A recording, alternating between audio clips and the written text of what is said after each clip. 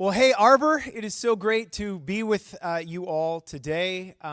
We are huge fans at Rain City Church of Arbor Church. We pray for you often, and we cheer you on in huge ways. And so it's really an honor to be able to speak to you and be with you kind of virtually today in this beautiful community. I remember very early on, sitting down with Jake as he was dreaming about what this community could look like. And it is so cool to see how God has brought so many of those dreams into reality. I think really the only dream that hasn't come true yet is that Jake shared with me, which was oddly specific, but that's Jake. Jake knows what he wants. You love him for that. And He just told me years and years ago as he was dreaming about this church, as he talked about the vision and the mission and what a community could look like. And then he also added, and I would love to bring my man crush, Lauren Winter, onto stage and flog him with a pool noodle. That's a dream of mine. And I just thought that was oddly specific. But maybe one day that will come true. And what's that? Oh, it did. It happened. Okay. Well, dreams come true. God is a God of making dreams come true. Congratulations, Jake, on that. Jake and I go way back. We worked together at Overlake Christian Church for years and years together a long time ago. And he was the youth pastor there. I was the music pastor there. And so my life, or so I thought, was revolved around worship. This idea of worship. And I felt like I knew a lot about worship. And it turns out what I really knew a lot about was worship through music, which is a wonderful thing, but that's not the whole of what worship is. And so really the more that I've studied and learned about what Jesus has to say about worship, the more that I have realized that there is a much deeper definition to this word, to the meaning of worship, what it means to worship, live a life of worship that looks more like Jesus every day. Today I want to jump together into kind of a larger section of Scripture in Mark chapter 7. If you're not familiar with Mark, it's a very fast-moving, fast-paced gospel. At this point, the first 6 chapters of Mark, Jesus has already performed a lot of miracles, and he's gathered disciples and followers, and he's already clashing with the religious leaders. And he is doing something that people weren't able to do as well as him, which is to teach about this God in a way that wasn't follow all these rules, do all these things, and then God will accept you. He was talking about God in a whole different way, in the way that we now call the gospel. And this did not bode well with religious people. So I want to read together through Mark chapter 7, and then I just kind of want to unpack this as a community together. So we're going to be in Mark chapter 7, and we'll start in verse 1 here. One day, some Pharisees and teachers of religious law arrived from Jerusalem to see Jesus. They noticed that some of his disciples failed to follow the Jewish ritual of hand washing before eating. The Jews, especially the Pharisees, do not eat until they have poured water over their cupped hands as required by their ancient traditions. Similarly, they don't eat anything from the market until they immerse their hands in water. This is but one of the many traditions they have clung to, such as their ceremonial washings of cups, pitchers, and kettles. So just a little context here. Mark is writing to probably a Roman audience, but certainly a Gentile audience, which just means non-Jewish. And so he is just giving context here for what Jewish people would probably have already known. Pick it up in verse 5. So the Pharisees and teachers of religious law asked him, "Why don't your disciples follow our age-old tradition? They eat without first performing the hand-washing ceremony." Jesus replied, "You hypocrites! Isaiah," he quotes the Old Testament prophet Isaiah. "Isaiah was right when he prophesied about you. For he wrote, 'These people honor me with their lips, but their hearts are far from me. Their worship is a farce, for they teach man-made ideas as commands from God.'" For you ignore God's law and substitute your own tradition. Then he said, you skillfully sidestep God's law in order to hold on to your own tradition.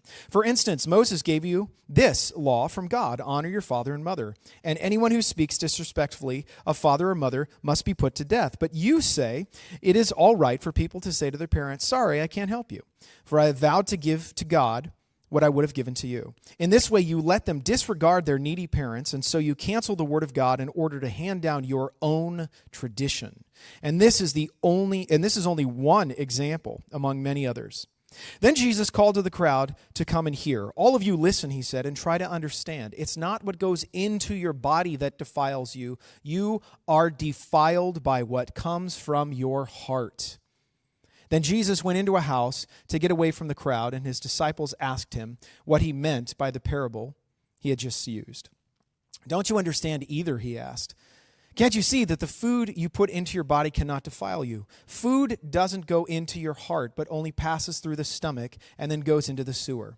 By saying this, he declared that every kind of food is acceptable in God's eyes. And then he added, it is what comes from inside that defiles you. For from within, out of a person's heart, come evil thoughts, sexual immorality, theft, murder, adultery, greed, wickedness, deceit, lustful desires, envy, slander, pride, and foolishness. All these vile things come from within.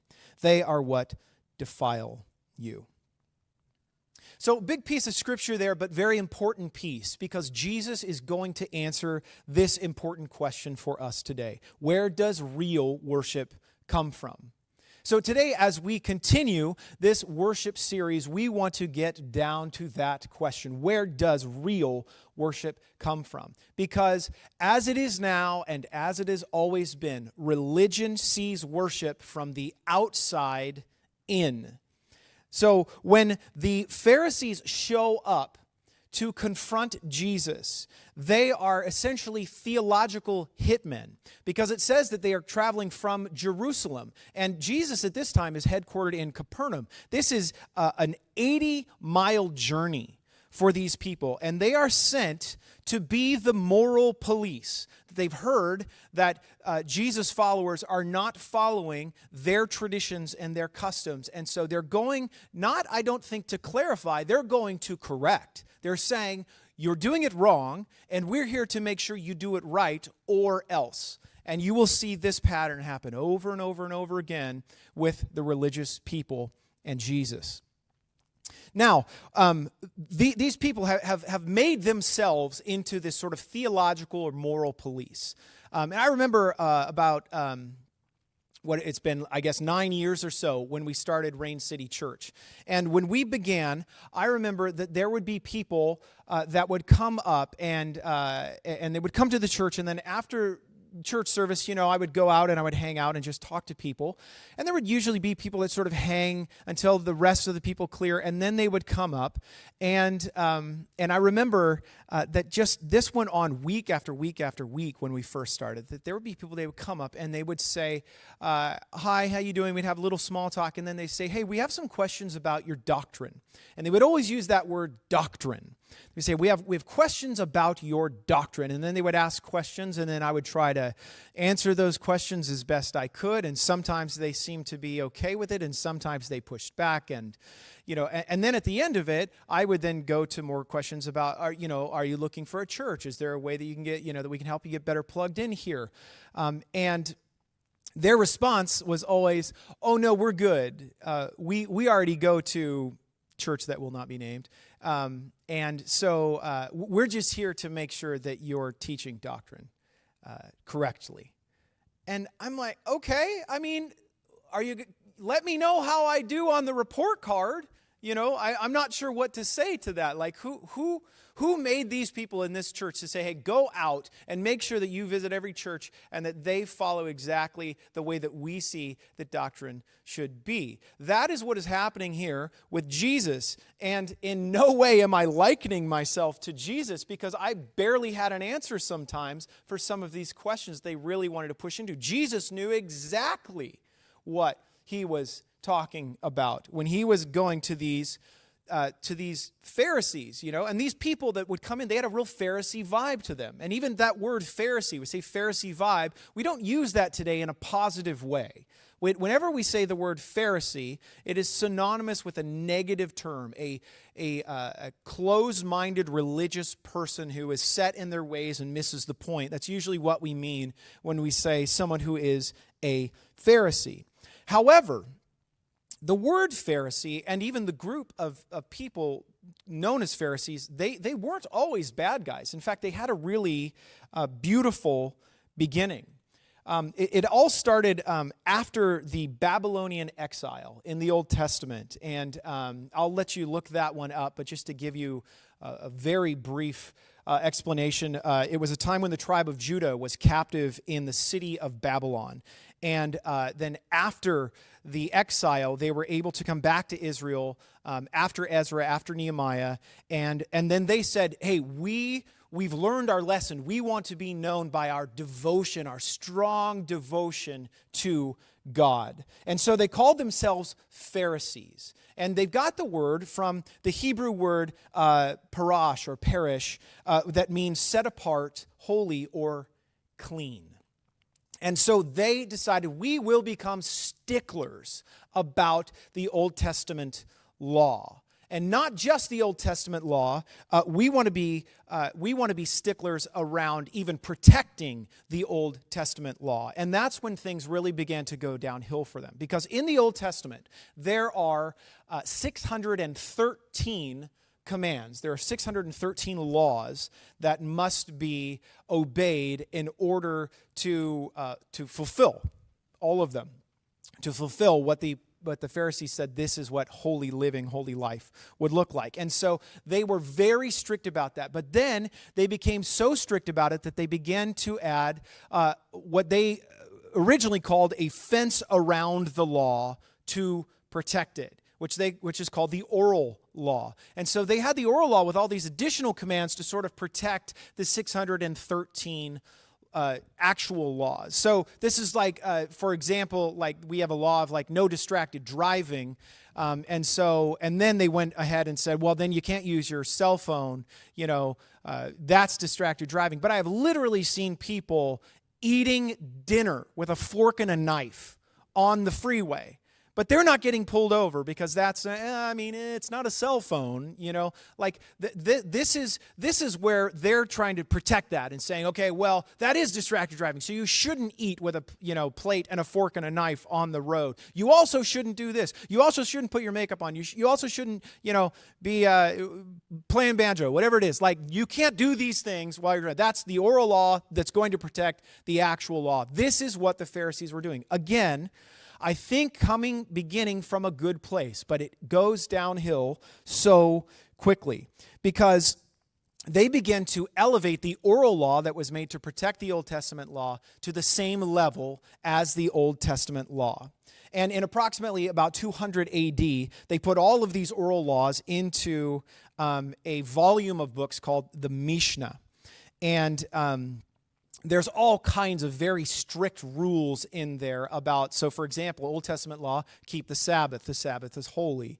And so, but then if you go into the Mishnah and you just look at rules about the Sabbath, there's just pages and pages and pages about things you shouldn't do on the Sabbath. Here are just a few examples. Don't look in a mirror on the Sabbath because you may see a gray hair and be tempted to pull it. If you pull it, that would be considered work. This is in the Mishnah. Here's another one. Don't wear false teeth on the Sabbath because they might fall out and you'd have to pick them up, which would be considered work. Don't spit in the dirt because if you stirred it, you would be irrigating, and that's considered work. All of these straight from the Mishnah. Again, they're saying, let's take this idea of keep the Sabbath holy, and now we're going to add all these rules to it to try to protect it and protect it and protect it more. If you think these things are crazy, you should see some of the rules about cleanliness that Mark talks about, of saying their rules about even just cleaning pots and pans, that there are actually 35 pages dedicated to instructions on how to clean a pot so that it pleases God. Because we all know that after dinner, when I'm sitting there trying to, when I'm cleaning up and I'm getting that pot, that God is like, he's like gathering all the angels around. He's like, come on, guys, let's see if he does it right this time. Let's see if I shall be pleased today by the pot cleaning of Jesse. Like, this is the level that they have taken all of these things to say, no, we will be known by our cleanliness, by our piety, by how set apart we are. So the really holy Jews not only attempted to keep all 613 Old Testament laws, which is basically impossible, but then they added all of these other oral laws to that, and they would be celebrated for keeping both the Old Testament law and the oral law. In fact, there's a story of a rabbi who was imprisoned around the time that Jesus was doing his earthly ministry, and he was imprisoned by the Romans, and he used his ration of water that came in just for ceremonial cleansing instead of drinking, and he nearly died of thirst. And then when he was released, he was celebrated, and he was regarded as a hero of the faith for his sacrifice. This is a perfect example of tradition gone wrong, of missing the point, that God is saying it's probably okay for you to drink the water to stay alive. Empty worship, the worship of religion, empty worship, divorces the action from the meaning. They believed that their actions of constantly proving their cleanliness is what puts them into God's good graces. And they have completely missed the point. What once was a tradition to help them be closer to God and be known for their devotion to God has now become a religion that is made of, we want to be known by how good we are, by the good that we do. And according to the Pharisees, you've got to be clean to be good. And this can only be achieved, according to the Pharisees, from the outside in. It's that they would scrub their life in a way so that they could finally be clean, so that they could finally look good. And thankfully, you and I, we're past this now, right? I mean, it's been a couple thousand years. We've evolved. We're all good. This is great. We don't ever have to deal with this anymore, right? More on that in a bit.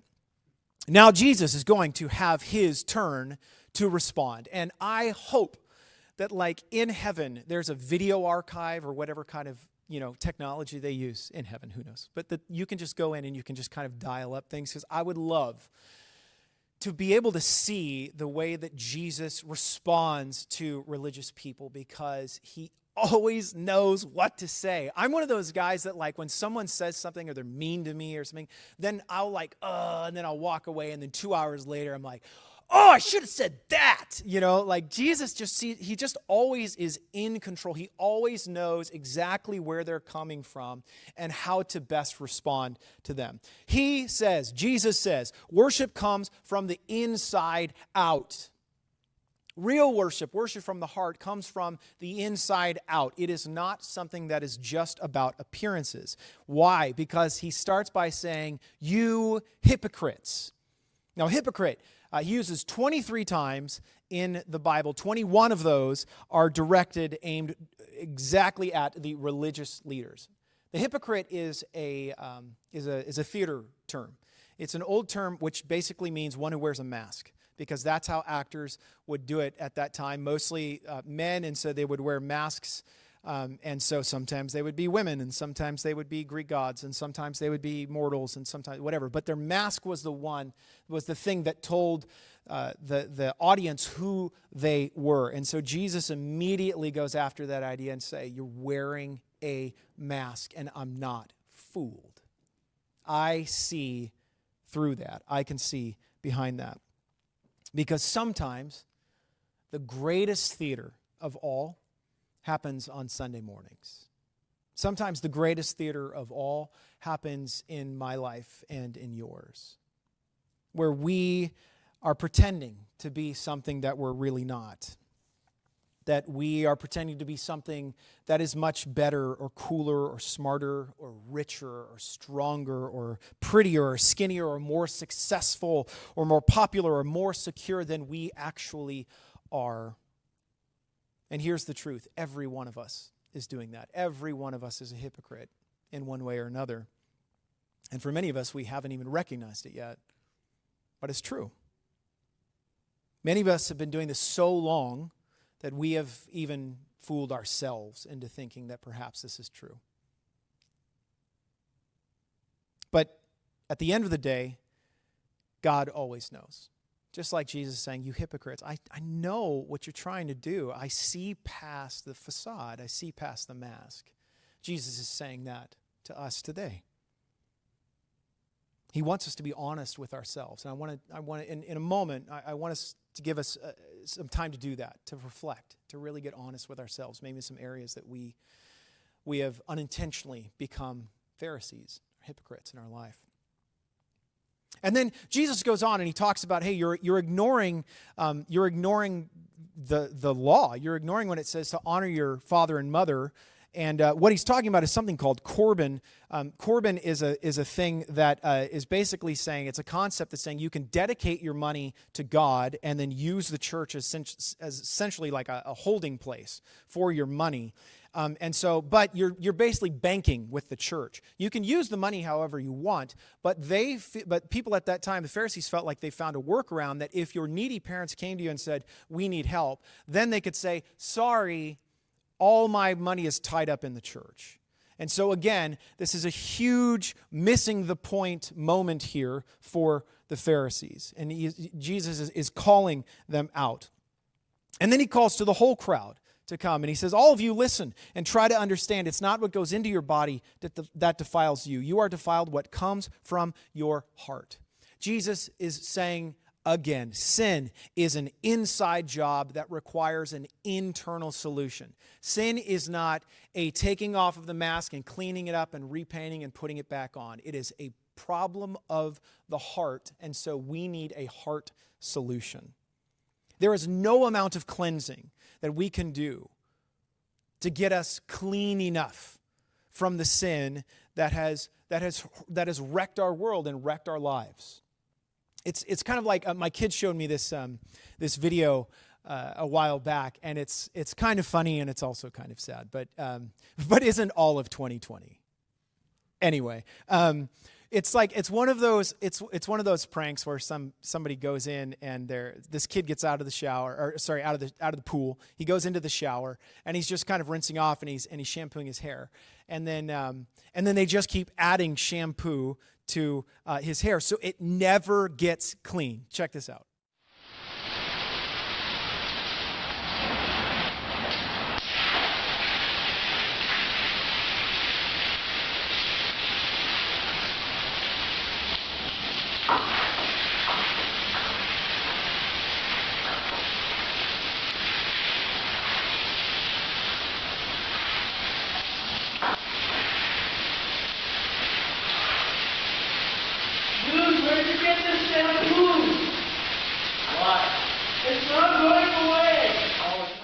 I think that video is so appropriate because that is such a great picture of how you and I feel on a daily basis if we get too far away from the heart of the gospel.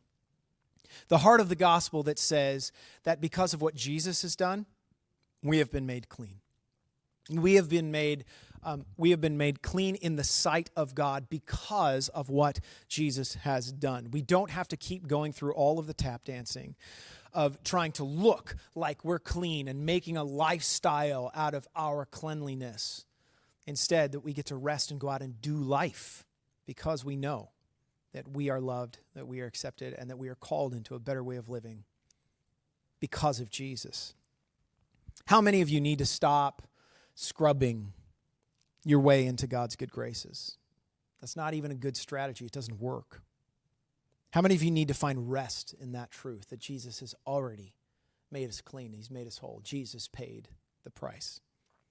Jesus is the reason that we are clean and holy, and we find true, real rest when we rest in that today. And then I want to end with this question. How many of us are worshiping from a place of hypocrisy? Jesus, at this point, he goes away from the house, or he goes into a house. He goes away from the crowd, and his disciples are with him. And then they asked him what he meant by the parable that he just said. Now, this is great, and I think that these are just the parts of the Bible, and particularly the gospel, that I love because it's so human. Did Jesus just tell a parable? No, he did not. He did not tell a parable. He was speaking plainly. He was speaking very plainly, but it was so new and so foreign to his disciples that even they thought he must have been speaking in some sort of code because they didn't yet understand. And Jesus says, do you not understand either? And then he goes on to explain. I think that's what Jesus is asking us today. He's asking us that question today. Do you understand? Why wouldn't we understand? I mean, we get it. You know, we seem like a culture that totally understands everything, right? I mean, we're on top of everything. You go on social media, it is just thousands of experts coming in and bringing their expert opinion on everything. We've got it all covered. And Jesus is saying, wait, don't you understand though? Do you not understand either? I think really it's easy for us, especially when we look at the Bible that's a couple thousand years ago, it's easy for us to have that perspective because we have time, because we have the space. And even like stuff like in my lifetime, you know, that I can look back on and say, even when I was younger, like, man, we really missed the point on that one. But I didn't know that at the time. So like, for example, like in the 80s and 90s, like remember the worship wars of the 80s and 90s. It was hymns versus worship bands and choruses. It was choirs versus, you know, drums. You know, it was handbells versus guitars, which was always my favorite. I love handbells, by the way. That's like my favorite thing. Although I only like to listen to it. It stresses me out to watch. Have you ever watched the handbells? Because you know that one person is sweating it when they have to put down the bell and do that. And while they're all watching the thing, like that stresses me out. But it sounds beautiful. Handbells versus guitars. Or remember the holiness movement in the 80s where I grew up as a kid in the 80s, and that was where we were not allowed to watch satanic entertainment such as the Smurfs and He-Man and worst of all Scooby-Doo, which I never got that one because it was always a guy in a mask, right? It wasn't Satan. It was the guy trying to sell real estate, you know, like it's always what it was. But we weren't allowed to watch it. And then when it came around Halloween, it was like, well, do not celebrate Halloween. This is the devil's holiday. But invite all of your friends to our church where we're going to have something called the Hell House, where we can try to show people what hell looks like, and so that we can scare them into a loving relationship with Jesus. This is what, you know, and we laugh at this now and go, boy, we really missed the point. Why do we laugh, though? Because we have time. We have perspective in that, right? It's much easier to recognize the hypocrisy of the past and much harder to see the hypocrisy that's in our own mirror. We're also steeped in our culture today. I think that we are completely missing the point in a lot of things that perhaps we don't even recognize that we're missing. This is why we're so desperate for God in our world today. Things like, just like the Pharisees, I think there are many things that in our Christian culture today were probably born out of a right place, a good place, a biblical place, a Jesus-centered place. But they have moved into something else where we are completely missing the heart of God now. So I just want to take a few minutes, and I want to, as I was writing this message, I felt that there were so many things even in my life that I need to really come face to face with. Some of my own hypocrisy, some of the places where in the culture I am elevating what I know culturally over what I'm elevating over what I know about what the Bible says about the heart of God. And so I want us to walk through some questions right now and just pause and see, are we missing the heart of God in our culture today? Is it important that you pray before a meal? Which, by the way, isn't it is not a command in the Bible. It's a great thing to do, like to bless the food is a great thing, but it is not something that we are commanded to do. And yet, if you want to watch a bunch of Christians starve, what do? You put the food out and you don't pray. And then everyone looks at each other like, are we not? Is this okay? But if you say, no, it is very important for us to pray before a meal, and yet I do not pray in any other point in my life. Do you avoid using specific curse words or using Jesus' name in anger, but casually gossip, slander, and lie? Do you say you value human connection but never make an effort to show up to social functions? Do you have strong opinions about girls dressing more modestly, but you don't ever talk to boys about learning to control their thought life? Do you hold back from giving to the church, but you don't think twice about buying something that you don't really need because you got a great deal? Do you think someone is wise for getting treatment for a physical ailment, but think it's weak for them to get medical help or counseling for a mental illness? Are you more upset about which bathroom a transgender person uses, but less upset about the hate, violence, and discrimination directed towards such people on a regular basis? Do you find party and drinking culture irresponsible, but you just sort of laugh off mommy wine culture? Do you easily judge someone who commits adultery, but think little of your own lustful thoughts or consumption of porn? Are you more upset about reasonable gun restrictions than about stopping gun violence? Do you say you're pro-life but give little to no thought about elder care? Do you complain about corporate sweatshops but don't stop shopping at your favorite stores? Are you convinced that voting for a specific political party is the way that Jesus would vote, but haven't considered just how much more hope you are putting in our government than in God and His church? Are you hyper aware of someone else's hypocrisy but never think twice about your own? Look, here's the truth. Every single one of us are guilty of missing the point. I mean, you if you're anything like me, you found yourself multiple times in there. You're missing the heart of God because we think that we're doing something that is coming from a good place of worship, but really all we're doing is putting on some kind of a mask to say, look, we're clean, we're whole, we're good. And God is saying, look to the heart. Don't miss my heart in all of this, because that is where real worship comes from. Real worship comes from a pure heart, not a good act. And the only way for us to experience a pure heart is by allowing the Holy Spirit to do His work. And that is not always fun, but it is always needed.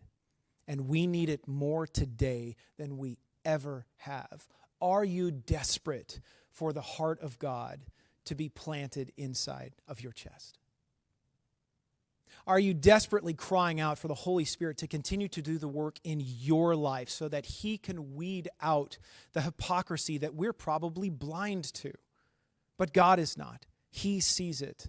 While we're worried about the mask, while we're worried about living a life in the shower, constantly trying to get clean, God is saying, let's leave all of that and let's just look at the heart. Because that is where true and real worship comes from. But we must allow God to do that work. Let's pray together.